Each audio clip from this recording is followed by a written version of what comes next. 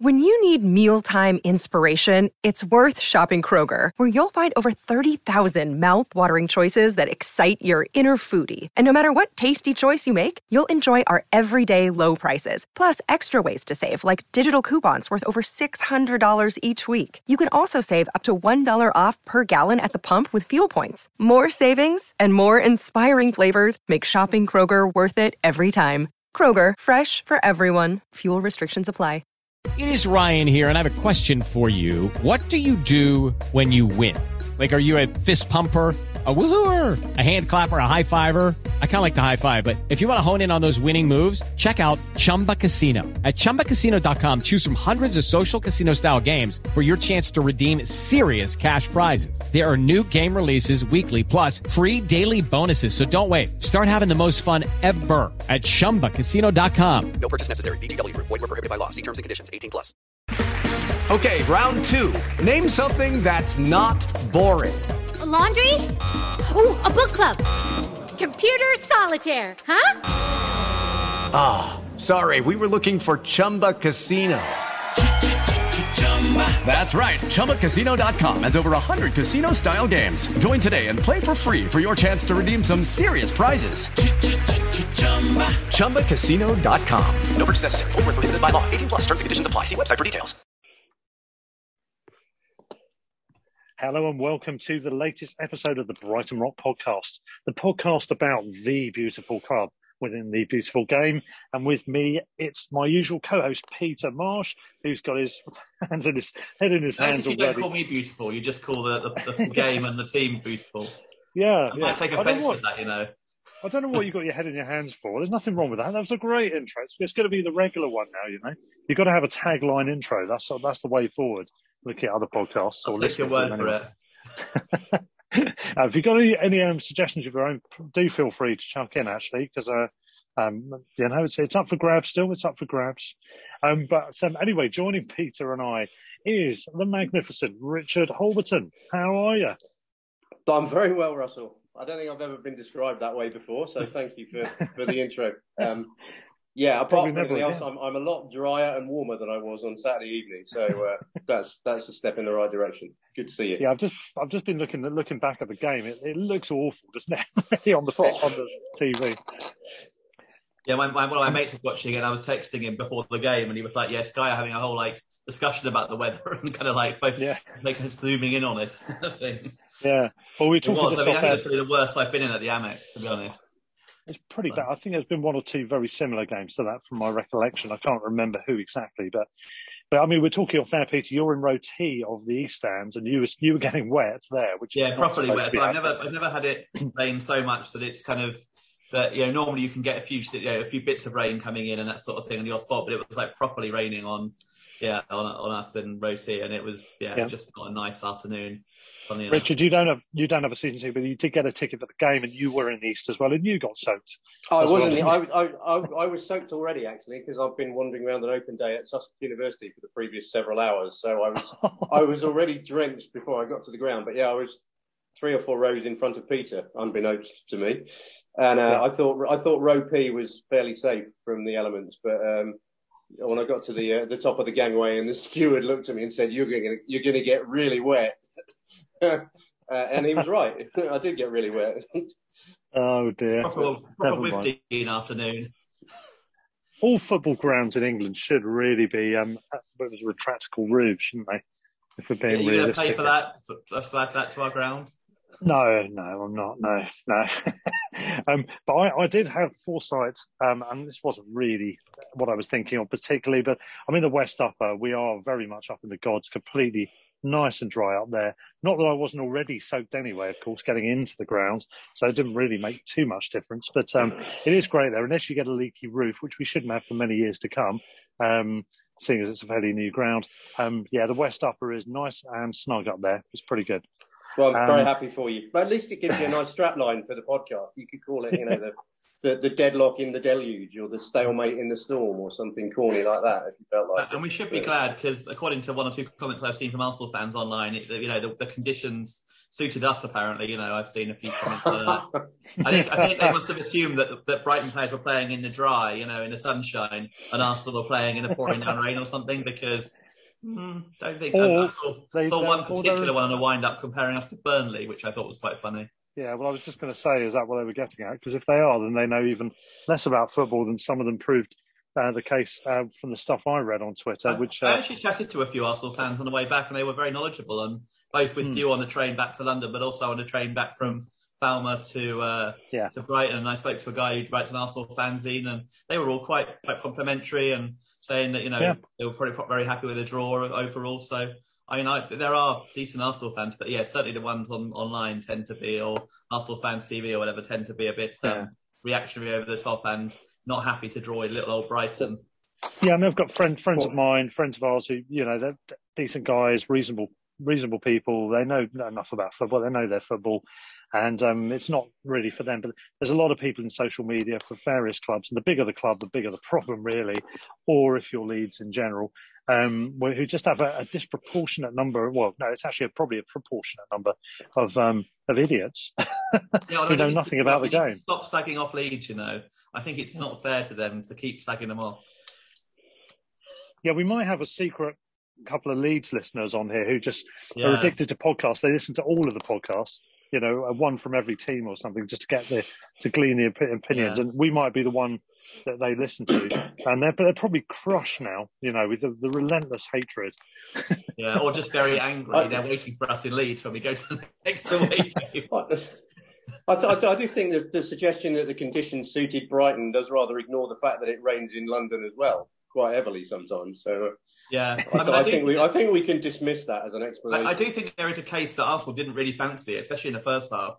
They didn't. After the first 10 minutes, we got stuck in, but that's not a reason it should suit us. It's just we adapted to the conditions and we played well and played our stuff after the first 10 minutes, and they didn't. And we were first to most loose balls, and we were kind of the ones who were getting our tackles in, And I don't think Arsenal, they probably aren't suited to these sort of conditions because they're a bunch of wimps, basically. I mean, do you think, Richard, do you know this is a very good point, isn't it? Because it certainly did look like we were more up for it than Arsenal. Is this not representative of the overall feeling permeating the two squads? So we've got more of a sustained enthusiasm / confidence the way we started the season, the way we seem to be interacting with each other, and the team play and all of the positive vibes seem to be there for us. Arsenal, yes, they've obviously had a fantastic win against Tottenham, which made this actually probably look like a good result, really, for us. But I'm not sure it really was. But they haven't had a great start to the season. I'm still not completely convinced by them.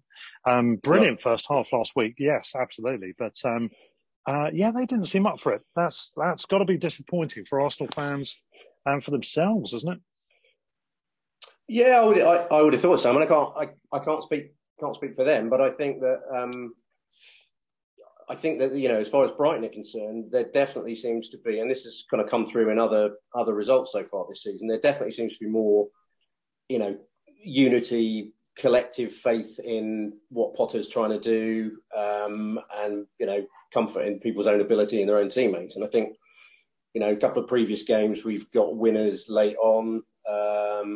Obviously got an equaliser very late on against Palace. I mean, all of those things, I think, speak to that sense of common purpose and belief. It's kind of hard to gauge and measure from looking in from the outside. But I get a sense that there is a sort of that the whole is greater than the sum of the parts, whoever is on the pitch at the time, which is great, I think, because that is a very, although there were a lot of very good individual performances, I think the collective sense is a very strong one.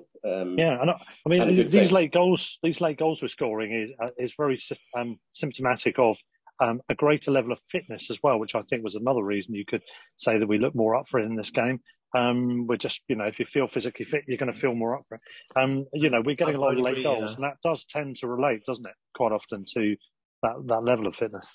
Yeah, and I think there's a belief that, however the game has gone, or chances that have come and gone, or even goals that have been conceded, that we keep going right until to the very final whistles. Something good may well happen. I think that's more evident so far this season than it has been before. which is great, and I think that's testament to the coaching team. It's belief and confidence, isn't it, as well? I mean, Maupay, you could say it in a nutshell, the Palace game, because it's the collective belief as a team, and Maupay with his individual confidence levels coming back together. Those two things manifested themselves quite deliciously at the same time in the 95th minute on Monday. What we did lack in this game, of course, was a goal. There was one change each, by the way, in this game. Lokonga coming on for Xhaka, who got injured in the North London derby. I think it was in the game, and of course we had Welbeck got injured at Palace, so our one change was Modder coming in to midfield, which is a very welcome and I think popular decision. He was owed, I think, a start. I think he's very deserving of it. He made a difference when he came on as a second, sort of a substitute for a substitute at Selhurst. And here he was, and I think he played a big part in the game. He seemed to be involved a lot, didn't he, Peter, in this match? His name, his face just seemed to keep popping up on the screen and on the commentary. Yeah, I mean, I was surprised he was taken off, to be honest. I wouldn't have taken him off at that point. It seemed like we were a little bit more open, and I would have probably taken one of Grosh or Lallana off when bringing on one of our more attacking players, possibly. But, I mean, in the end, we finished quite strongly. I do think it's funny because there was a lot of, obviously, of a logical comparison to last season and understandably, when you look at 21 shots on goal and only 2 on target and not really testing Ramsdale with either of them. But what I actually felt after the game was we'd have probably lost that last year. I think we'd have made a slip up at the back later on. We didn't have maybe that fitness later on that you guys were talking about. And maybe we would have lost it later on, especially with the injuries we had. I mean, if you look, I mean, this is the thing. Arsenal, I think, had Xhaka out, but I'm not sure much else. I don't think. Pretty much all their team were pretty much fit. Whereas, obviously, I mean, Lamptey was on the bench, obviously, but isn't able to start really, or certainly hasn't started in the league since December last year. And the other three, but Webster, Welbeck and Bissouma, all 4 of those would have started in a first choice team, I think. And we were without all 4 of them. They were without Xhaka and not much else, I don't think. So the fact that we were disappointed, I think, to draw with Arsenal without 4 of our best players, so it shows how far we've come, and arguably how far Arsenal have dropped as well. But certainly shows how far we've come, because I think early on, even with a full strength team, first few seasons, we'd have been very happy with a draw against Arsenal, even if we'd had more chances than them. So, I mean, I'm not too disappointed because I think we got a decent result, and I would have taken a draw when I saw the teams. And there was no Welbeck and no Bissouma and sort of thing. But yeah, you can't help but be a little disappointed when you have 21 shots. That doesn't mean I think we were unlucky, because we weren't. We didn't hit the target with most of our shots, but I can't help but be a little bit disappointed that we didn't get the goal. Yeah, I'd agree with that. I mean, I think the point about the fact that we had a depleted team and injuries to 4 significant players is a good one, and yet still had the better of a game against Arsenal and possibly could or should have won it. I have to say I didn't come away with that kind of feeling of angst and frustration that sometimes happens when you have the better of a game but don't win it. I actually thought, there is a tinge of disappointment when it's a goalless draw and you think possibly we could have won it. But, I think on balance, there were a lot of good performances around the team. You can go around player by player, and I think everybody played well. So I think, everybody acquitted themselves well, and overall you'd say that was at least a good point. I didn't feel like it was one that got away in the same way as we can all think of examples of games from previous seasons that you would put in that bracket, but I wouldn't put that one in that category. Yeah, for the 21 you shots that we had, you wouldn't say we missed many sitters really. I mean, Burns' header I think probably was the best chance we had, and Duffy had a decent chance late on, and maybe Modder should have done better when he had the curly one and finished the area, which actually in the end went quite a lot further wide than I thought it did from the east, but maybe should have done better there. But we didn't really have what you call many gilt-edged chances. It wasn't like we missed sitters or anything like that, like we did in some games last year. We didn't miss a penalty, we didn't hit the ball over from 6 yards out or anything like that. So I agree with you. I think overall, and I think the more the game went on at the times, the more Arsenal looked dangerous on the break. Although it was on the break, they didn't really have that much of a concerted effort going forward. But they did look dangerous, especially when Lacazette came on, who I thought gave them a real focal point as compared to Aubameyang, who looked very ordinary. And they looked more likely then. And obviously they did test Sanchez more than we actually tested Ramsdale. Yeah, what I was looking at as well with the game is I was watching it back and remembering there's a lot of chances were taken from outside the box, or shots were taken, I should say, not chances so much. And they were kind of ambitious, weren't they? There was, I think it was 3 or 4 that we had. There's 1 or 2 that Arsenal had. Partey did one. I think somebody else did one for them. The And free for kick us, was of the course, best one for them, wasn't it? Ended up about more than Rhodes Ed of the North, Yeah. didn't it? and that was Partey, wasn't it? Yeah. Yeah. And we had what we had. I think it was Trossard. We had. I can't remember who else. There's 2 or 3 people had shots. It might have been 2 actually for Trossard, which were nowhere near really going in. Modder tried to curl one, but it was way wide when he tried that. And obviously you've got Dan Burns' header, which I think just again highlights his paucity in aerial prowess in the box in an attacking sense.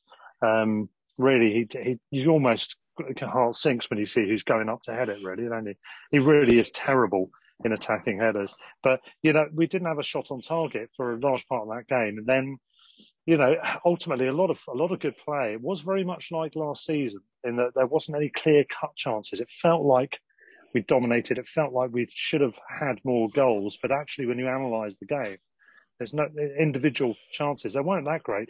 Dunk's chance, which everyone said, "Oh, we should have scored that."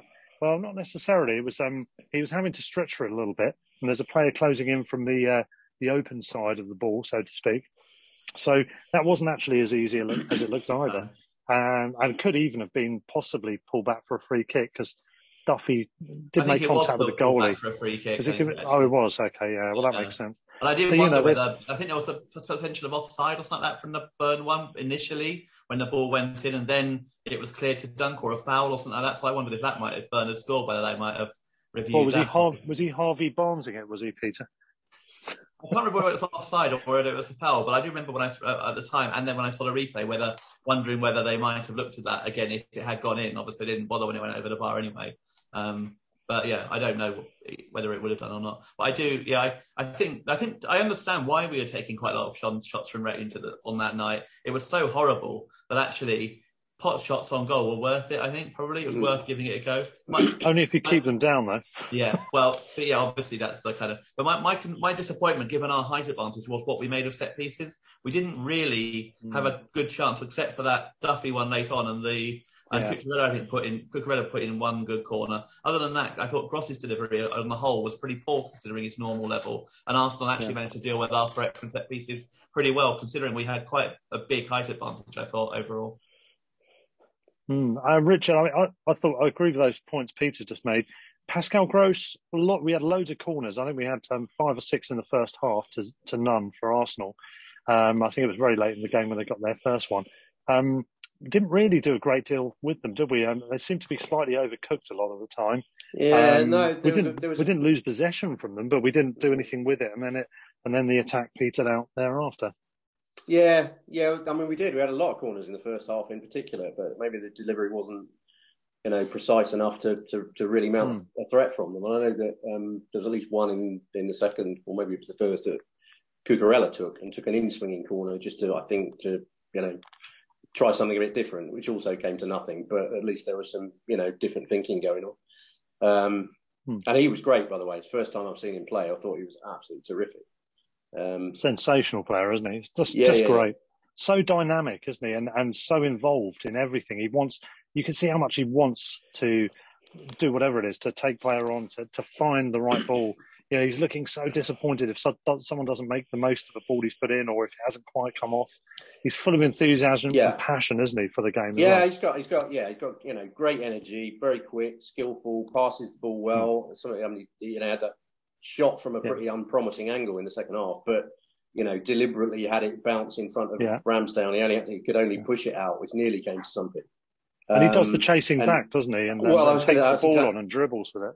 That's exactly what I was about to say. I mean, the only area of the game that gave me a bit of cause for concern, and it stopped after the first 15 minutes, was when Saka was one-on-one against Burn a couple of times, which is not really a matchup that you want to see very often, because it's a bit of a mystery. They did hit the post from one of those, didn't they? Yeah, which would have been one of the most fluky goals ever, I think. It would. Yeah, it would. But even there, I think we made adjustments. Cucurella's quick enough to get back and provide cover, or someone else was able to provide cover. So I think we worked that out pretty quickly after the first 15 minutes or so. which was good to see. But I thought, Cucurella was great. I thought Trossard was really, really good as well. Yeah. And Moda, you guys have already mentioned, I thought had a really good game as well. Big influence on the game. So I thought and you're right about the worry about Burn against Saka. I thought Burn had a really good game as well. He kept getting his foot in when Arsenal looked like promising breaks and got stuck in. And I obviously ignoring the fact that he probably had the best chance that we had all game and missed it by quite a distance. I thought he played really well. It felt like he had a lot of good sort of sliding block clearances or whatever you want to call those.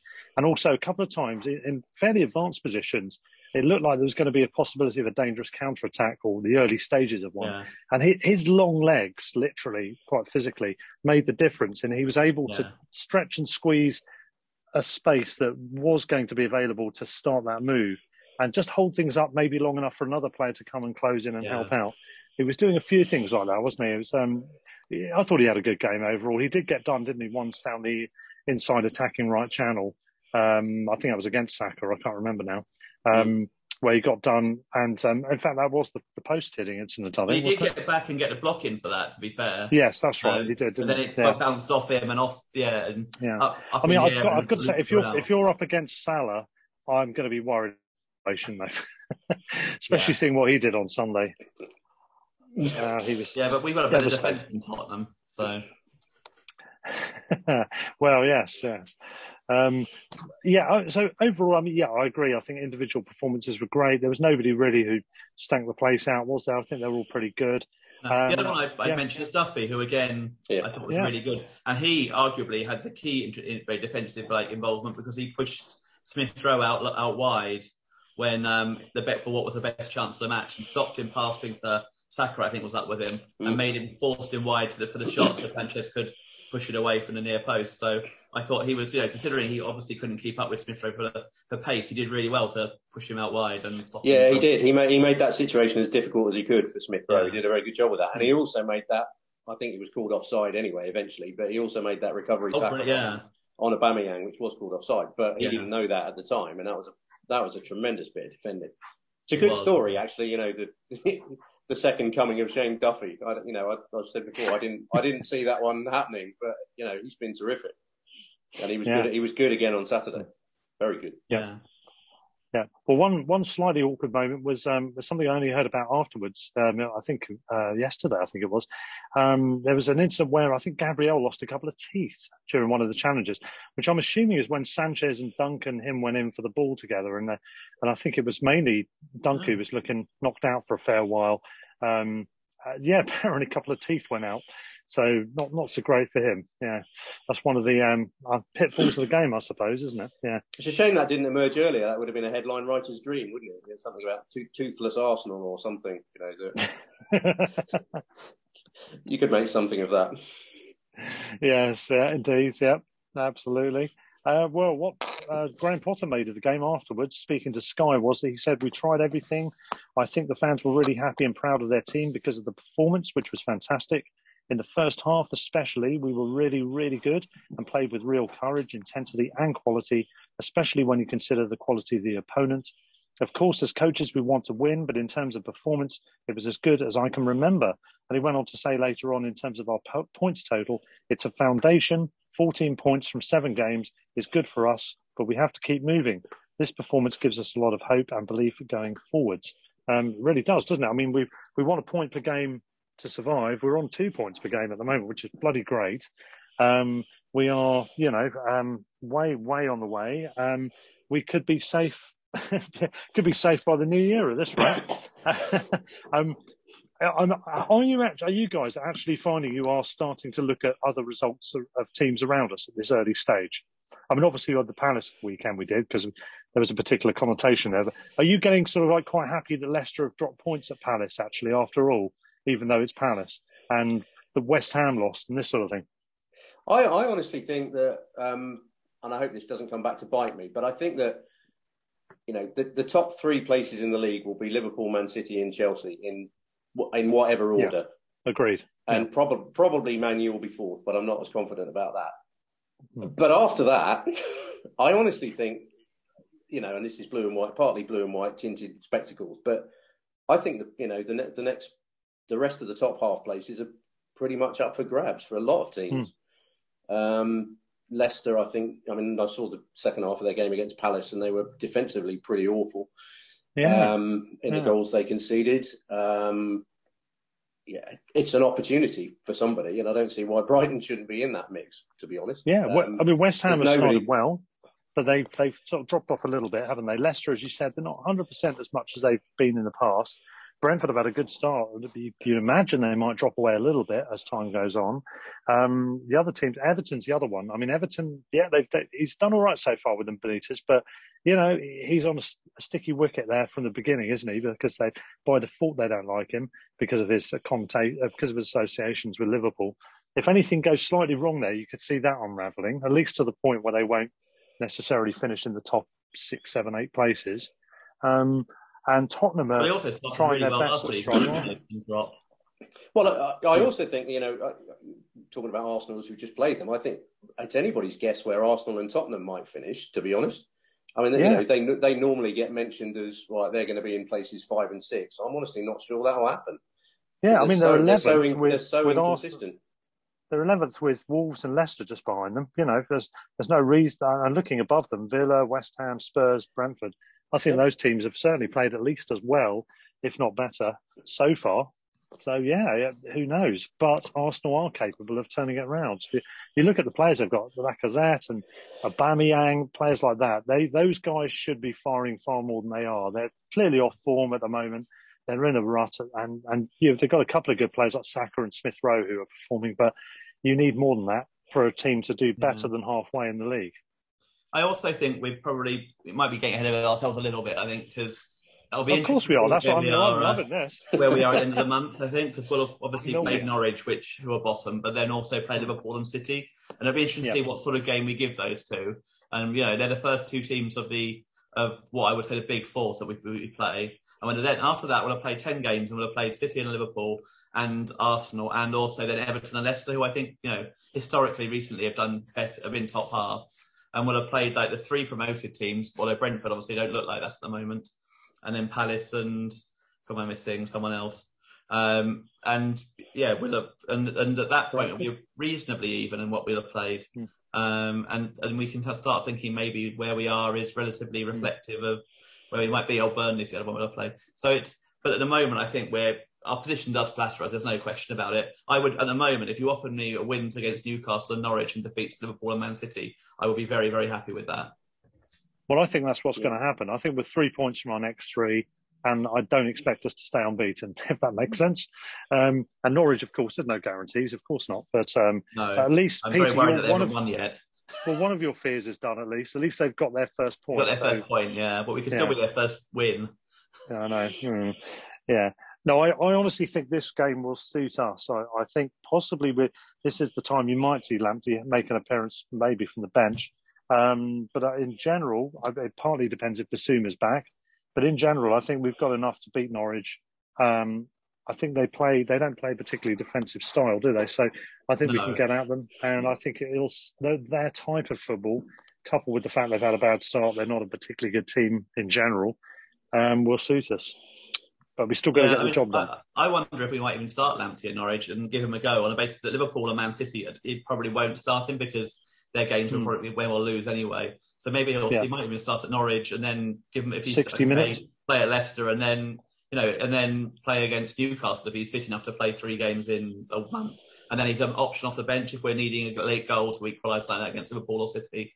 But I don't see him starting the 2 games where we're unlikely to get anything from. But maybe the games where we should win, he might be given a go at the start. Norwich, you'd have thought was the obvious one to be open because they're not particularly physical and they will leave quite big gaps at the back because they're quite open, I think, in their play. So it would be ideal for Lamptey, really. The idea of Cucurella and Lamptey running down the wings at Norwich defenders is quite enticing, really, isn't it? That is a very exciting prospect. And I think... Unless you're a Norwich fan. Unless you're a Norwich fan. I don't know what the injury prognosis is for everybody else, for Welbeck and Webster. This morning I read that the international break probably helps.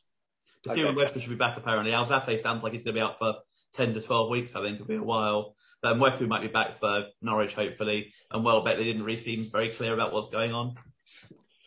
Is Trossard, do you reckon Trossard's okay? Took a couple of knocks in the game, didn't he? Very early on. Okay during the game. And another one, didn't he? He sprung back into life shortly after the second little bit of hobbling he was doing. I don't know. These may have just been surface knocks that are just fine and whatever. And we've got the break, obviously, for that as well. Although he'll be playing with Belgium, presumably, or he'll be with Belgium at least anyway. That's true. Yeah, that's true. But we'll see. A couple of other bits from the game. Sorry, no, go to you next, Richard. Actually, yeah. No, I was just going to say. I mentioned Trossard already, but I thought he was terrific on Saturday, and I like him in that kind of central, more roving kind of position, and he picks up good positions in space, kind of just behind Mopé typically. But he's when he's on form like he was, and I think it's a smart player positionally, and some of his little flicks and touches and control under pressure, keep the momentum of the attack was great. I think that's his best role. I think. Absolutely. Yeah, we had one thing we had with the Palace podcast we did, the first of those, which was to include the match day special. We had Alan making his debut. Unfortunately, the audio wasn't great in the pub where we recorded it, so apologies to Alan and to anyone struggling to hear him on that. Some really interesting thoughts. We'll probably try and get him on again to kind of clarify those thoughts. But it was rather loud in the pub. And one of my friends, a certain person who shall remain nameless, Courtney, was talking very loudly. So it didn't help. But he's actually put some stuff on WhatsApp regarding this game, which I thought was some really good pertinent points. He said, Burns seems to do a job for Potter, but he is vulnerable when isolated and in a foot race. He nearly got caught out a few times, and there were some heart-in-mouth moments. I think sooner or later he will be phased out of the reckoning, and Roberts, who's also left-footed, getting the nod when needed. Once Webster is back, I think we might see a back three of Duffy or Veltman, Dunk and Webster. Depending on the opposition, we might see either Lamptey or Veltman as right wing-back. Modder in midfield alongside Lallana and Grosh was an improvement from the Palace game, and it will be interesting to see I've lost my space from it. To see if he puts Modder and Lallana just in front of Biss when he is back. He says, I love Gross, but his corners set play delivery were poor on Saturday, so I would rather give Modder a run. It was a bit of a throwback to last season, dominating possession, getting into good positions, and then falling short with the final ball. I think Trossard is getting better and better and was popping up all across the final third. So it ties in what you just said, Richard, and the popping up everywhere certainly does as well, the roving role. He said McAllister looked good, and also Solly looked very composed and dynamic when he came on, apart from that weak shot, which, by the way, McAllister was furious. It wasn't square to him, that one, wasn't he? And it really should have been. Well, it was actually one of our shots on target, ironically, even if it was yeah, that's it. But no, that's I think a good point. And we haven't mentioned those guys either, Ali Mack and Solly. Alan also said, it was very impressive how we pressed and cut out most of what Arsenal wanted to do. I've mentioned before that I think one of the positives from the transfer window was that Potter has trimmed down the squad and shown a pathway for all the players that will get some game time and contribute. It must have been difficult for GP to keep a lot of fringe players motivated in training when they could not see any opportunity to play. Imagine the big squads at City, Chelsea, etc. Difference is they played extra games deep into European fixtures, plus non-players are being paid very high salaries that compensates for the lack of game time. We do not have this luxury at present. What I can see is the club are building a squad of players who fit a particular technical and personality profile, adaptable and can play to a system that will not compromise on this, hence why they have not rushed into buying any striker on offer. The squad quality is ratcheting up all the time with GP improving the players we already have. He has the knack of juggling his formations and putting players into all kinds of positions. Let's see if anything is being worked on for the January transfer window. Not liked by Tony Bloom, he puts in brackets. We have made the second international break still in the top six, and it is still in our own hands to win the league. Which I think is a brilliant post, actually. It's quite a lengthy one, but I think it was worth persevering with. Because I think he's hit all of the nails on the head there, hasn't he, really? Every single one I can think of. Yeah, and I wonder whether we were discussing the other day, and I know, as Alan was saying, that January is not Tony Bloom isn't a big fan of buying in January, but maybe if we can get to January, mid-table or whatever, maybe it is the time to do it, because we might have a striker who's more willing to join us when we're mid-table rather than start the season. Which incidentally won't be Darwin Núñez, seeing as he's escalating his value with Benfica, continuing in the Champions League, which itself is is an off-putter for trying to sign him to us, isn't it? Really, because he's getting game time. I don't think he'll go anywhere this season if they're still in the Champions League, and then he'll go to a top six, whatever, in one of the big leagues. They're all swooping vulture style above in the darkened skies of the last few weeks. I think we should be disappointed. He only managed a goal and another penalty against Barcelona. I mean, most players should be scoring 4 or 5 if they're any good against them at the moment. Yeah. Well, Barcelona. Well, I'll be ranting about the Super League in part 2. A little bit more on that coming up. But any other thoughts about this game? I mean, I'm going to go for Cucurella man of the match with Trossard close behind, but plenty of others had a shout. I mean, what do you guys think of that? I swapped those two round personally, but I think Cucurella got it in the end because in a 0-0, it's rare you give an attacker a man of the match. Possibly, I would have given it the other way around though. So, but I think it was like either of them deserved it. They both played really well. Yeah, I wouldn't quibble with that. And as we said, I thought Modder had a very strong game, and I thought Duffy had a very strong game as well. I think those were probably the standout players. But as you said, there weren't any howler performances in there at all. I think everybody was good. I thought your post, Alan's post, I mean, it's a good points, a lot of good points.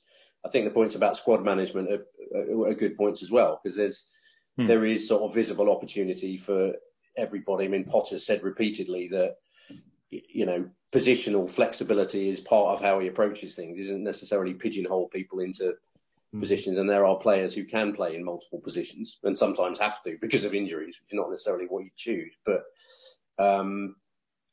I think having that type of player gives much greater flexibility, and there aren't. I don't think there are any weak points in the squad, and I think we are a little bit susceptible to injury as we're seeing at the moment with Welbeck out up front. But arguably, other than that, you get more out of get more goal output from the attacking midfield players.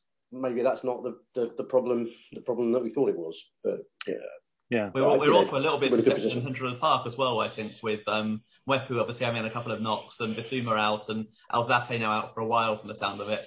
I'm a little bit, I wonder whether Caicedo being loaned out, especially to who he was loaned out to, might end up being looked back on as a mistake, because it's very odd. The team he's been loaned out to are like bottom of Belgian league by a distance and sound pretty useless. So I don't quite know why of all the players who were loaned out, the club he was sent to seemed to make the least sense. Possibly, but that's a fair point. Whether we having him available would have, whether they trust him to play, they don't. Otherwise, they would have kept him. Anna's point about squads, the squads. Yeah, I mean, it's how and who, isn't it? Really, it's how is in terms of how do you bring them on, when do you bring them through, when do you put them on loan, who do you put them on loan to, what kind of football, all that sort of stuff. And then there's the who in terms of the no dickheads policy, getting the right recruitment that suits what the Albion's particular way of playing, isn't it? All of those elements. There's a lot of things to juggle, and I think it's a big operation. We do have a big setup in order to cope with that in terms of behind the scenes staff. But I think it's working as well as it possibly could at the moment, and long may that continue. I agree with you about Caicedo. I would have liked to have seen him maybe stay in the fold a bit longer, in a way, because I think he came in slightly earlier, didn't he? So I would have rather had him have a bit more time than Mwepu. I mean, Mwepu's got the injury anyway, but there we go. I've one more thing I was going to say quickly. Is that the one, not criticism is not necessarily what I'd say, but the one comment I'd make, and it's possibly aimed at Malpe, but maybe other attackers as well, is we had, both against Palace and against Arsenal, a couple of times where the ball from Cucurella was thrown across the 6-yard box, and no one's gone in and tried to attack. No one's gambling. And I mean, it's partly aimed at Malpe, but other players can be in there too. And I don't think Malpe had a bad game. I think considering the service he had was probably not great at times. I think he did pretty well. He worked hard, but why not gamble? Why not go in? Someone go in for those balls, especially now Cucurella's going to play well. That's a good point. Is there an issue here with Malpe in terms of when you look at world-class strikers, who many of whom are playing in the Premier League and similar standard divisions, and then you've got a player like Malpe who's also playing in that division. Obviously, isn't world-class, but fair play. I'm sure everyone would agree with that. But he's a good striker. Is it those intelligences, that movement? Because he looked like he was trying to time his run. There was an offside potential scenario a couple of times. He kept checking back and moving. So he was doing the sort of stuff you think a striker should be doing to then time himself to then get back in front and make the gamble. But it seemed like when the ball came in, the gamble wasn't gambleable. He seemed to have a couple of players around him he still had to grapple with. I don't know if there's some way he needs to improve that element of his game, that way of cleverly ghosting away from his defenders, because there was no one else further back at the so I wonder if, that was the issue on that one, wasn't it? It may be that exactly. We need to put more people in. Because he took two defenders over then, didn't he? One can commit, but I mean, he'd have just had 2 tap-ins across the 2 games against Palace, and that's what I think. Veltman put one in against Palace, and then Cucurella put one in at the weekend. And I don't think he could have got to that. Up at the back post against the weekend as well. He almost he kind of flicked it away for a corner, but almost I think got his feet mixed up. There was that one. It never felt like he was going to be able to it didn't feel like he failed to gamble to reach it, that one with Cucurella in the game on Saturday. But it did feel as if there should have been someone else collaborating with him to then go and capitalise on the fact he was drawing 2 defenders and then run in at the far post. There's a tap in there. So, it's just, I mean, I'm not criticising him. I'm not having a go at him. I just wonder whether that's... Because his goals don't often don't tend to be like that. There's not many of them. There are a few. I think Leeds away last year was a bit of a tap in at the far post, wasn't it? But a lot of them tend to be a bit more of a finish, ironically. Than that, kind of. So, I mean, you think he gets like 10, 12 goals a season anyway. Mate, you could get up to 16, 17 if he gambled a bit more and went for those sorts of chances. Yeah. My final point on the game is just a bit on the stats. 58% possession against Arsenal. We Arsenaled Arsenal, didn't we? Which is great. We had 21 shots on goal, not on target, only 2 on target. Arsenal had 8 shots, 2 of which were on target. So obviously their efficiency in getting the ball on target was better, but 21 shots against Arsenal, 58%, pretty good going. Progressive play stats in terms of taking the ball on, progressive dribbles and runs, interceptions, lots of the key stats elements. I won't go into the boring details on it, but a lot of that stuff was in our favour. I watched particularly that first half. It felt like not only did we dominate the possession, absolutely dominated it. I haven't looked at the pass stats. We must have had far more passes in the game than they did, completed and otherwise. But the balls not only did seem to be in our possession most of the time, but it seemed to be in their half of the field as well, which is great to see. I only worry that it was more samey with last season in terms of the overall patterns. But let's see what happens. And I do still feel we sometimes go back where we can go forward. There were times when we do sometimes look back first rather than there was one I think in midfield which was frustrating me. I think the most because Lallana is probably the best player on the ball in the whole team, and I think Veltman was out on the wing and ahead of him, and there was a bit of a gap between 2 Arsenal players, and he could have done it. I mean, he's such a good player on the ball. He could easily get out there. Instead, his first view was to go back to Dunk or Duffy or something like that, and it was, it does get frustrating after a while. I understand fully that you want to keep possession sometimes, but I think we should be looking forward first and then sideways or backwards. And I know, it's not as simple as that, but we do sometimes feel like we go for the easy option going back first and especially when we're on a counter-attack, we kind of stop it and then let the other team get back rather than actually really have a go and go for them. Yeah. Okay.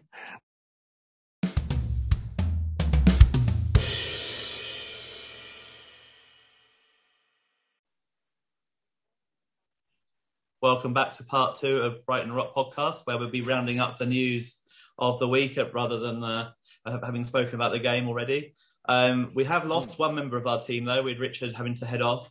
He did apologise and obviously would have had a lot of comments on our various bits of news, but sadly other things took him away. So it wasn't a hamstring injury? He didn't lose any teeth on the pitch or anything like that? No, he didn't, sadly. No, or not sadly, but he didn't. No. Bloody hell. That's harsh. Harsh from Marsh.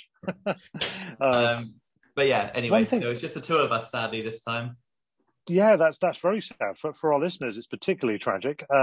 If they're already indeed out there, hello to you, whoever you may be.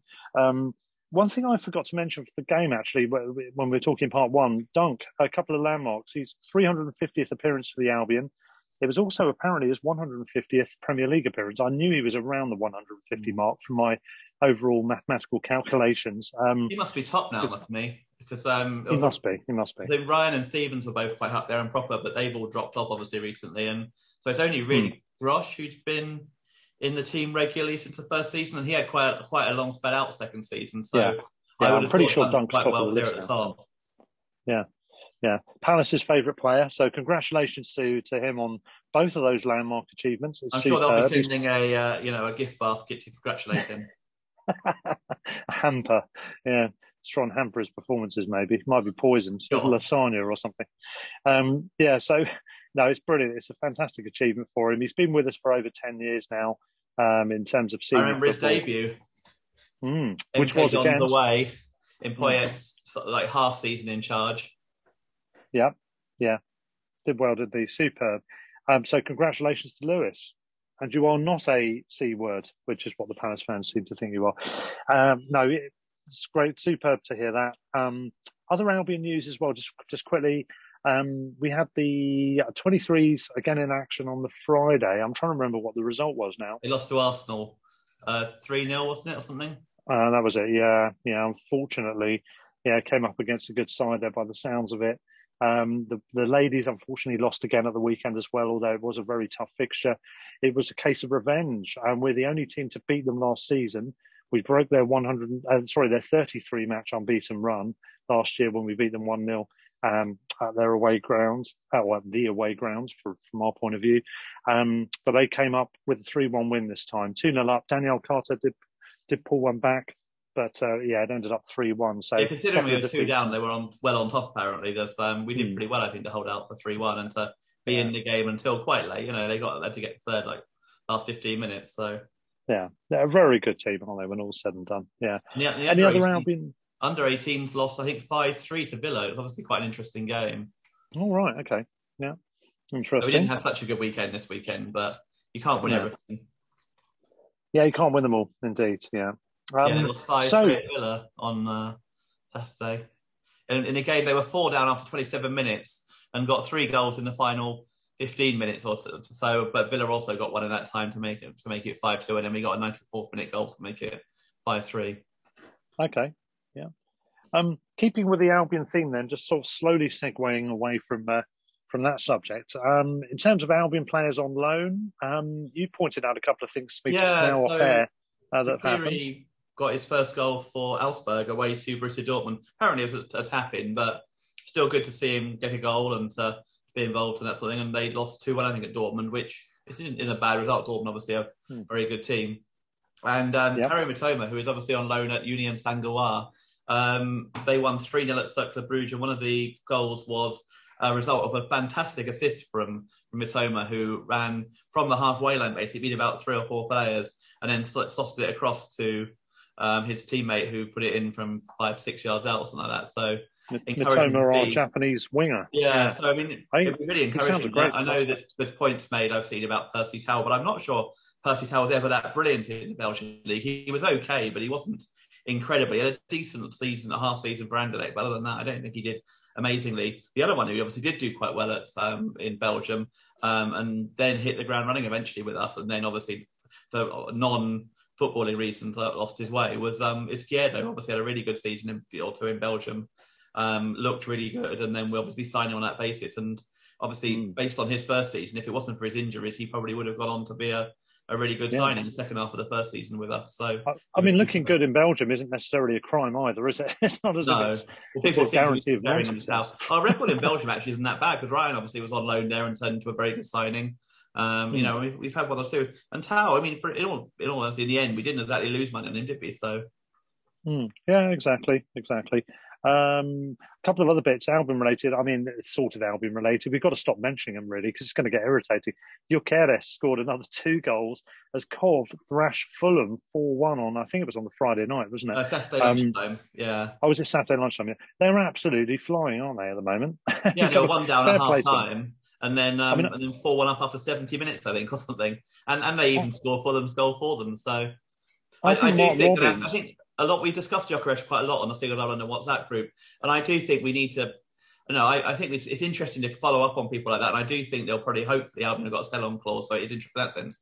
But I do also think that we'll end up, kind of kicking ourselves constantly if we keep doing this. I mean, we will have players we'll let go who'll do well elsewhere. The more players we have, the more players that will do that, and then we'll make a name for themselves elsewhere. It A, doesn't mean they'd have done it with us, and B, doesn't mean they would have made it in the Premier League, or he may not still get the Premier League. It's unquantifiable, isn't it, really? Exactly. And even if they did do it with us, that might mean someone else that we would therefore sign we might miss out on a superb player of the future who Exactly. wouldn't come So- because we kept that guy. So I think the more players like Gyökeres we bring through and end up doing well at someone like Coventry and move on, the more and then do well elsewhere, the more players might want to come to us as well, because they might look at it and say, well, I could make it at Brighton and move up, but even if I don't, there's a good chance I'll make it somewhere else. And and have a good chance there, and they won't stand in my way. So I think, obviously on the face of it, Coventry got a very good deal, but that was at the time that was a player who scored 1 goal in 20 odd championship games last season. It was a punt still at £1 million. As suggested, it's been and where I would criticise the club is if they haven't included a sell-on in there. If they have included a sell-on clause, then I think we've done everything we can. It didn't look really like he was going to make it with us, and he was 22, 23 or something like that, so it wasn't like he was 18 or something. Yeah, exactly. No, that's exactly right. It's a fair point. I mean, some of the other results interesting. I mean, just looking through in general, nothing Albion related particularly, but Pompey have been struggling in upper mid-table. Really expected to have stepped on under the Cowley brothers, and they haven't really been doing that great. Sunderland have been doing better than they had in recent seasons. So what goes and happens? Portsmouth thrashed them 4-0 at the Fratton Park. So that was a bit bizarre. I noticed that I read an article that Sunderland tried to get it called off at half-time when they were 3-0 down. Did they really? Oh, brilliant. Fair enough, though. Apparently they got like 2,000 Sunderland fans there. That must have been a hell of a journey in the weather on Saturday as well. And we know what the weather was like on the south coast on Saturday. And speaking of which, you wanted to give special mention to Dover, didn't you? Yeah, Dover fans. I feel that sometimes you have to mention certain sets of fans. Dover, who I think have got -9 points currently because they had 12 points deducted for not completing last season. I don't know how many fans they took to Grimsby, but whoever went there, fair play to them, because they were 5 down at half time and ended up losing 6-0. Fair play to those guys, whoever went up there. You've got to give credit. And I think the other interesting result, of course, at the weekend, although it doesn't sound it on paper, was our old friends Leeds beating Watford, which obviously led to the annual Watford sacking. Yes, that's right. Xisco has gone. He's the 17 managers in 10 years, I think it is now. Some ridiculous stat like that. Yeah, I mean, we were talking about Forest the other day, weren't we? And them and Watford really are in a league of their own when it comes to sacking managers. We'll come on to who's taken a lot better out of it, though. It's kind of I mean, they've got away with it, haven't they? It's interesting that they've by and large, they've got away with it. They've not done any worse than a lot of other people would have done by sticking with managers, which is kind of annoying in a way because I don't want it to work. And I really wish them ill now because, there's other people that are trying to run the club on paper, better. It seems. I mean, they've got 7 points from 7 games. Yes, they've had them, apparently. I mean, they were pretty awful against us. And apparently, they were dreadful against Leeds and a bit lucky to get a point against Newcastle. But they've still got a point a game, which is enough to stay up. And to sack a manager after 7 games... that's not a sackable offence for most clubs at this stage, is it, really? But there we go. We'll come on to his replacement. Now. Oh, yeah, I was going to say. It's been announced apparently, or this afternoon been announced. So. Yeah, it's been confirmed today as we record this Monday. Claudio Ranieri is the new manager. Another Italian link, of course, Italian owners as well there. You look at what he did at Fulham last time and you wonder if... I mean, I thought it was a bad appointment at Leicester, so what do I know? But but Fulham, he was dreadful and he really didn't, he didn't seem to, they had a terrible run under him and then ended up sacking him, I think, pretty reasonably quickly as well. So... I mean, I'm not convinced. I think he's living off one season at Leicester, which is pretty much all he's done in the last 5-10 years. And obviously, it was a crazy season. They did amazingly well, but it's one season, and it's not necessarily relevant to what the situation that Watford are in as well. Yeah, and Ranieri, he is a mixed bag, isn't he? I think you have to say, and we'll see what happens. But it's a risky strategy. Unfair on Xisco over to lose his job. I mean, when he's the guy that got them up as well, you should give him a bit of time, for goodness sake. I don't think they're any better off on paper. That's the thing. So why not stick with him at this stage as well? Look at Norwich. They've got 1 point from 7 games, and they're sticking with Daniel Farke from the sound of it. Yeah, and they will do. I think even if unless they really miles adrift, they'll probably stick with him as well because he's taken them up twice. So why would you sack him if you're gonna go down anyway? You still get the fun of going up and down and all the roller coaster stuff. You might as well have that rather than bland mundanity in the middle of the championship, having tried to overdo it and then end up back to square one again. Yeah. Well, on the Dover fan thing, by the way, at least they had a chance for some nice warm fish and chips and skeggy, I suppose, to cheer them up. after that game. A couple of other bits. Your boys, your new local boys, that is to say, Charlton, good win. They've got another win there for Atkins. 2-1 away at Fleetwood, wasn't it? Fleetwood, yeah. Who are having a bad season themselves. They're like right down with Charlton and so. Well, my mate, who's a Darlington fan, his team won 3-0 in the National League North against Telford, their first win of the season. So they're on the way up. They could be back. You never know, Peter. And obviously the FA Cup in this weekend as well. FA Cup third round qualifying. Yeah. Hastings are through. I think there was 2 Sussex teams playing each other. Yeah, Horsham through with Eastbourne in the end, 2-2. Yeah. And Whitehawk unfortunately lost, so they're out. But Pontefract Colliery's beat Handsworth 6-0 apparently. These are the kind of results I love. Some of the team names when you get in the qualifying rounds of the FA Cup, it's one of my favourite things to just read through. And you've got Howes West Street, Dougal's or something, and what the hell's that? Buxton won 6 City of Liverpool as well, which was obviously a big result. And that was an away win too, wasn't it? Big game in the fourth round qualifying draw, which is taking place this afternoon, is Barnet against Boreham Wood, the local derby. Oh, that really is a local derby. That's local. Yeah, and I think there's a bit of edge there as well. I could see that becoming the new. That's going to become the new rivalry, I think, because Barnet and Enfield, which Barnet is have also got a bit my of local area as well. My mate who follows Wealdstone as well as a Premier League team who you've met. Is he the Wealdstone Raider, your mate? No, he's not. It's Lawrence who you've met, actually. But he said that Wealdstone feel that Barnet took the ground when actually Wealdstone had agreed the Hive is where Wealdstone apparently have been looking at building or something like that. Or there's some... right, okay. I've heard some suggestions. So Wealdstone don't like Barnet much either. So there's a 3-way celebrity death match going on here between Barnet, Wealdstone and Boreham Wood. I'm not sure Wealdstone and Boreham Wood have any sort of issue with each other as far as I know. But no, it's just very local, isn't it? They are essentially a complete border to border areas. Boreham Wood are arguably nearer to Barnet than Barnet are these days. It's kind of you consider they're not much further north of Barnet out. Probably are. I think they are, aren't they? So. Geographically, they are. That's ridiculous. Boreham Wood, in case anyone doesn't know, is where Elstree Studios is, famous for loads of films through the years, including Star Wars stuff. Shining, Clockwork Orange, loads of stuff was filmed there. And also has a football team play in the National League.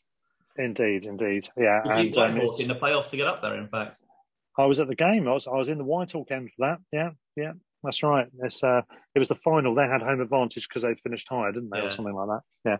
But anyway, so lots going on there, and we'll keep you updated as we go through the season on interesting little quirky bits and pieces as they come up. This all means that we're quite near to the first round of the FA Cup, which is always fun as well. Yeah, I do love the cup. I'm hoping Charlton have a good run this year, and we get Charlton away in the third round, so I can literally walk to the game. Well, I saw Bishop Stortford versus Bowers and Pitsea ticking off a new ground, 141 grounds now. That was a couple of weeks ago. The away team won. It's an Isthmian League clash. Bowers and Pitsea is a great name for a place for a team. It's brilliant, isn't it? It is a merge of two teams, as well as you would probably guess from the name. But I think they've subsequently lost to another Isthmian team. Speaking of non-league, by the way, Worthing, our old friends Worthing, they had one game postponed in midweek due to the petrol crisis, of course. A load of imbeciles panic buying fuel has led to essentially a load of individual players who might travel to games directly rather than through a coach not being able to get to games. And that caused major postponements, mainly in the Isthmian League. So this clearly is more of an issue in the southeast, that would suggest, isn't it? Anyway, now apparently, it's definitely become a southern issue, I think, now rather than a load of other parts of the country. A load of games postponed. Worthing didn't play at the weekend either, but I think that was because of an opponent's involvement in the FA Cup rather than the petrol issue. It may have been both. There's one team that you can pretty much guarantee won't have an issue with it being called off. Probably Bristol Rovers. Yes, they're full of gas, aren't they? Gas heads. Very good, very good. I like it. Well, I thought of it just now. I was quite pleased with that. Oh, well, all right. There's no need to make a big thing about it. I love the FA Cup. I'm really looking forward to these early rounds. BT Sport does really good coverage actually on those first and second round days where there's no glamorous clubs in there yet. And all you've got a team from something like the Isthmian League or the National North or somewhere playing a team from the league, and you might have a Sunderland or a Portsmouth. It might be it might just be a Hartlepool that have only just recently gone up or whatever. But I always find those games really intriguing, and I like it when you go to the home ground of these teams that quite often you've never even heard of, and just seeing their local little clubhouse. Well, all these teams are potentially around the way from playing Portsmouth or Sunderland or lower, even if they're division down, Bradford, something like Sheffield Wednesday. A huge game for a team in the 7th or 8th tier. It's like, I mean, even the 6th or 5th tier, it's a pretty big game. But if you're in the 7th tier and you get Sheffield Wednesday away in the cup, or you get Sunderland away in the cup, that's a brilliant day out. So I do love the first round. I really hope if we get mid-table-ish this year and we're looking okay in January, that we take the FA Cup seriously. If we get a Premier League side, we put out a reasonable side. We don't play, but assume they'll have reserves as well. Because a League Cup I can understand. Most it's extra game midweek. But if we're doing okay in the Cup, FA Cup, I really hope we give it a real go this year, because we haven't done the last. I mean, I know we got to the 5th round last year, but we still played a pretty backup team most of it, didn't we? You already given up on the League Cup, Peter? No, I'm not saying we'll be out. I mean, I'd love us to put. I'm assuming it will play a reserve team against Leicester. Whether, of course, Leicester's reserve team is as strong as it has been is debatable. But yeah, well, all I'm asking for is a cup double and a top 10 finish. That's all I want really from this season. Gradual improvement. Not asking for much. Yes, indeed. So at the Sussex Senior Cup and the Papa John Trophy. No. Speaking of the FA Cup, we are going to get on a guest with a representation to do with the lower teams and the history of the FA Cup. That's going to be quite interesting. He's agreed to come on 2 or 3 weeks ago. He agreed to come on, and we're planning it around probably when this round is upcoming. Actually, this 4th qualifying round, isn't it? I think it's called. Yeah. Either that or the first round, or maybe both. He's written a book on the subject. Interesting by the sounds of it, an interesting guy. We're going to get him on. We've got a few special guests lined up for next week, when there's no football matches to review from the weekend. Maybe 1 or 2 things happening there. So stay tuned for that, guys. One thing I'd also recommend that you listen to in the meantime is the Business of Sport episode of the Athletics podcast. The Athletic do their own podcast. You can search it. It's with Mark Chapman and David Ornstein regularly presenting. They get a load of athletics, kind of regular writers in, and it's really insightful, really interesting podcast in general. I recommend it in general. But Thursday's episode, that's Thursday of last week as we speak, so 30th of September, I think it was. There's an episode called Business of Sport, Was the Super League Legal? And it's a really fascinating listen. It's about 45, 50 minutes. Get on it and have a listen, because that's our final subject to talk about tonight. This apparently isn't going away, Peter. The 3 teams that have dug their heels in, Real Madrid, Barcelona and Juventus, have never accepted any kind of wrongdoing. They haven't. Well, why would they? They're doing it for the benefit of football, It's like... Exactly. They're heroes. They're the heroes, aren't they? Really, the unsung heroes. And I mean, there's been no fines or goodwill gestures, as they've been called. Essentially, this story's moved on. Apparently, what's happened is an injunction was brought out before the information was initially released about what they were planning to do, because they anticipated a reaction, of course, from UEFA and FIFA and various other bodies. This is a court in Madrid. It's to do with EU trading rules and whether it's freedom of trade and everything else for them to be able to set up a separate competition. The interesting factor of this is UEFA are acting, of course, as a regulatory body. It's a regulatory monopoly, is the words I think they used on the podcast to describe it, which means that they obviously have autonomy to make up the rules and to make them according to reasonable decision making based on the good of the game in general. And that essentially is what they do. Well, you could argue certain cases to do with racism and other matters they're not very good on, but essentially that's what they're there to do, and that's what they generally do. The problem is, of course, that one of their main sources of income, UEFA, is the Champions League. It's a lucrative competition, second only to the Premier League in terms of scale of success, probably. Maybe even it's above that, I don't know. So that is their primary economic tool.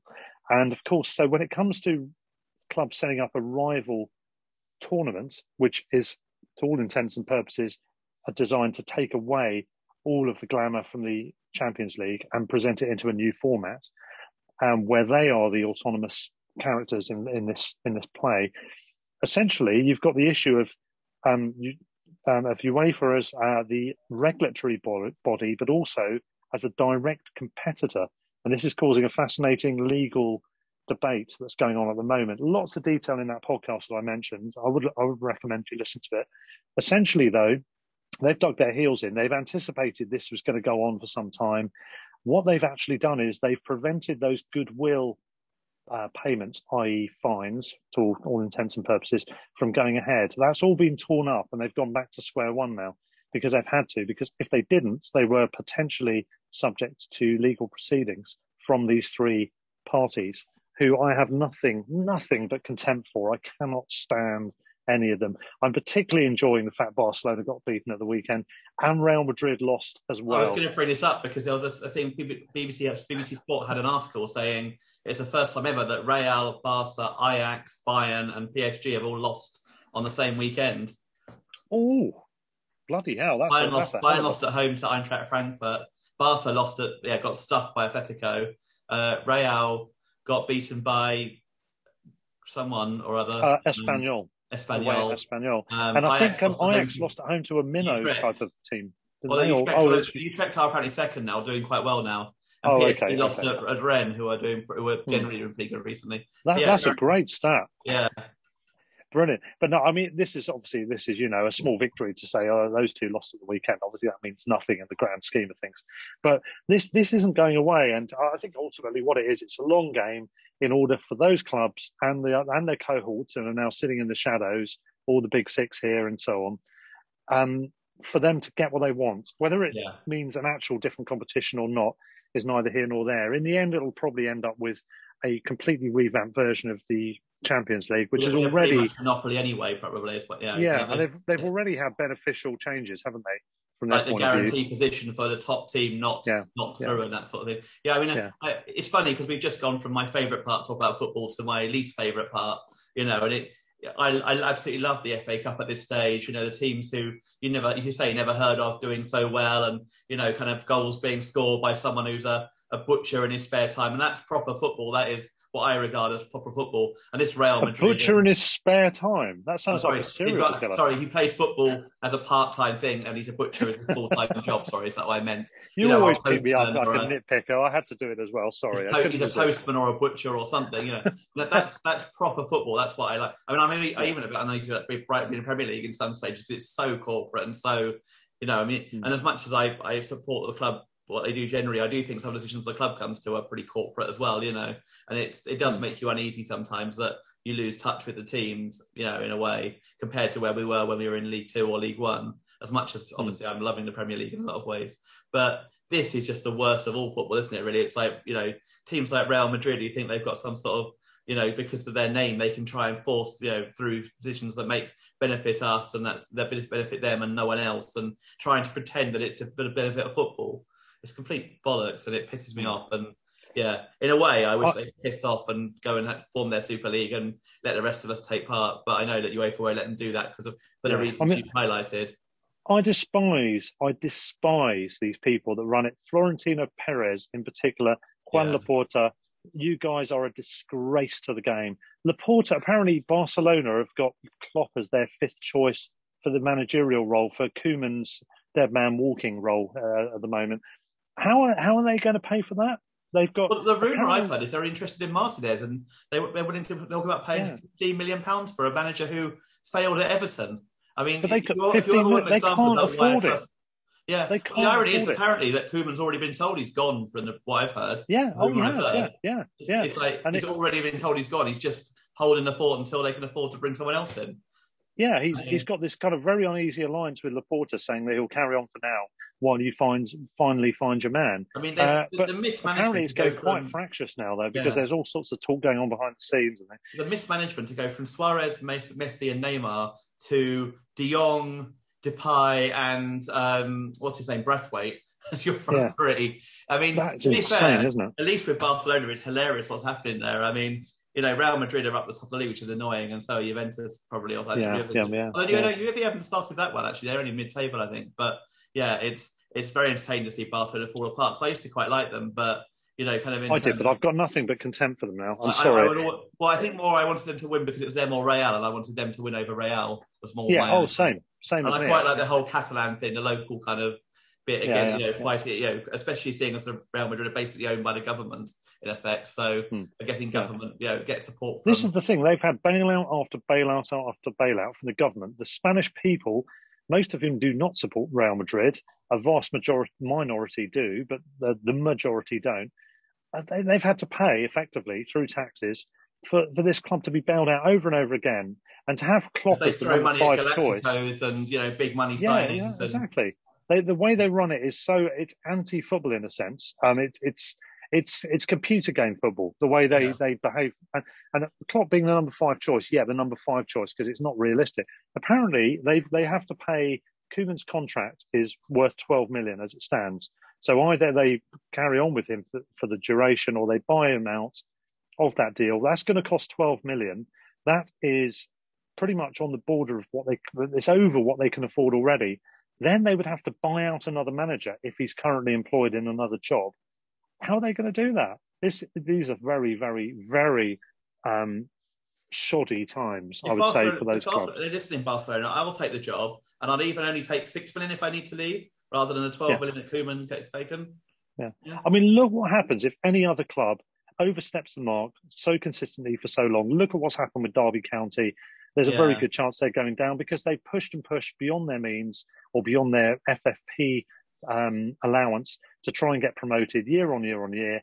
They've then done all sorts of shenanigans. They've not published accounts on time, and it's still taken time, but they're going to end up going down. These guys, somehow, you can't help thinking they're going to get away with it somehow or other. They will, but on the other hand, Real Madrid's wage bill apparently is they're allowed is astronomically higher than Barcelona. So it does feel 638 million. I think. It does feel Barcelona's 390 or something like that there as well. I'm not supporting Barcelona particularly in that situation, but more saying they seem to be giving Real Madrid a lot more latitude and a lot more kind of support. Funnily enough, being as they're like the government linked to them. I mean, the whole thing's just ridiculous, isn't it? It's like it's just obscene. I'm so glad that although there are pretty big, terrible teams over here, none of them are quite connected to the government anyway or anything like that. And none of them are kind of, I mean, obviously Man U were probably the ones who pushed the Premier League and got it through mainly, but at least, there's kind of, there is a slightly more even playing field over here. You look at over there, the reason that Messi and Ronaldo got so many goals is because there is so much of a gulf between Barcelona and Real Madrid over the years compared to where the top teams over here. I mean, there is a gulf, but it's not the same as over there. Yeah, indeed. And while we're talking about the domestic side of things with Derby, worth mentioning as well, Reading, and another one of the teams that have overspent. Their wage bill apparently is ludicrous. They have insanely overstretched themselves. So stay tuned for that one because I think they've got FFP and other related issues coming their way as well. Really interesting players on loan as well. They got like Drinkwater and the other Chelsea guy, Baba Rahman, who was forgotten at Chelsea, and one or two others as well from memory. There's like some pretty well-known players on loan at Reading, and we wonder how they've afforded them if they've overstretched themselves so much. Have they literally been given it for them for free or something? Or I don't know. Yeah, I'm not sure whether they've still been committing themselves to deals they couldn't afford, maybe until this point. I'm not sure. Yeah. I'm not sure when the cut-off point was when they had to start. They've got Scott Dan as well, who was obviously at Palace, so probably isn't that cheap.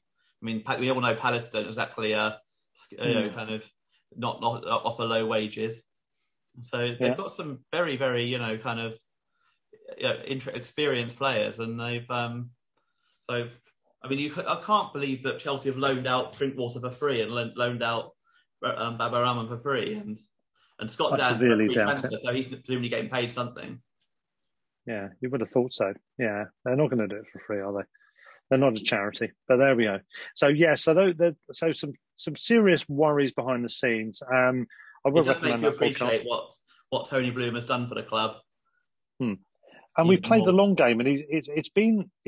You've got to admire him and all those around him who've followed this policy. It's an agonising thing to endure, to do the right thing, and watch the likes of Derby overspending, and they get into a playoff final, you don't. You think, and then the next year somebody else spends some money, QPR or somebody like that.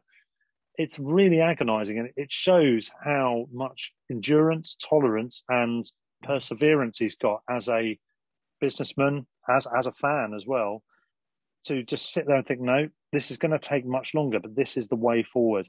And to finally see it reap rewards. That's why I'm so happy Brentford are in there. I know. It goes back to 2003 and 2005 when we were in the Championship as well. You know, or whatever it was called, Championship then, whatever. You know, we were living within our means at Withdean, and then Derby would turn up, having been in administration at one point, and with Ravanelli on the bench and that sort of thing. As you think, this isn't a level playing field at all. It's... Exactly. Yeah. There we go. But no, interesting stuff. Yeah, the Athletic Football Podcast is the name of that podcast, by the way. I've been enjoying some of these Mexican beers tonight, by the way. Cruz Blanca. I've had a craft Mexican cerveza or two. Beer 52, recognise them, Peter? Must have had one of these. Not too bad. I'll link you on Untapped to let you know all about it. I'm getting addicted to that, by the way. No, it is quite addictive, isn't it? It's even worse when there's two of you on it and you're competing against each other. You're both at similar levels. That's even worse because it's... I've just got visions of you and your wife-to-be just crawling around establishments, going, I get one more than you, and pushing her head as you clamber ahead to get to the bar first. Then maybe something like that. My life is like, one big fight to get to the bar first is basically what my... Speaking of which, so it's a miracle I actually remember the game from the weekend, as you probably noticed from when you ran into me by chance in the Caxton Arms. Oh, I knew there was something I'd forgotten to mention. I'm glad I suddenly mentioned that. Why'd you let it bounce? Did you have a pint of Why'd you let it bounce? I did have a couple of pints of Why'd you let it bounce. It was... luckily, I didn't let it bounce. So yeah, because I don't think it would have bounced really. No, I think it was smashed. So... Yeah, in case you haven't guessed, Brett, the landlord of the Caxton, Brighton fan, who we saw. Hello to you, Brett, if you're listening. It was great to see him on Saturday. He'd sorted out a pint of Why'd You Let It Bounce? A beer. Why'd You Let It Bounce available to buy, which we did. And I'd had quite a bit already to drink. I did get into a little bit of a mess, got home quite late. We were talking double figures on the old pint front. But it was great. We were in Buy Some Beer earlier in the day, which was great as well. Really good. We had Alan with us. Buy some beer. Buy some beer. Buy some beer and buy some beer, yeah. We had Alan with us, the aforementioned Seahawks of London member. It's on Saturday.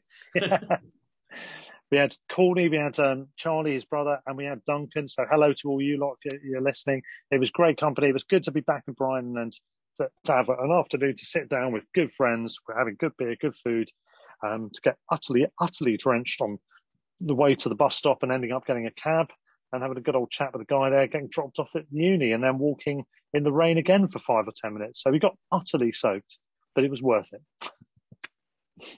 So on that count, Peter, I think that covers it all. Any more news items you wanted to mention? No. I think that rounds it off then. So I think we will too. So here we go. As usual, stand or fall. Up the Albion. Sports Social Podcast Network.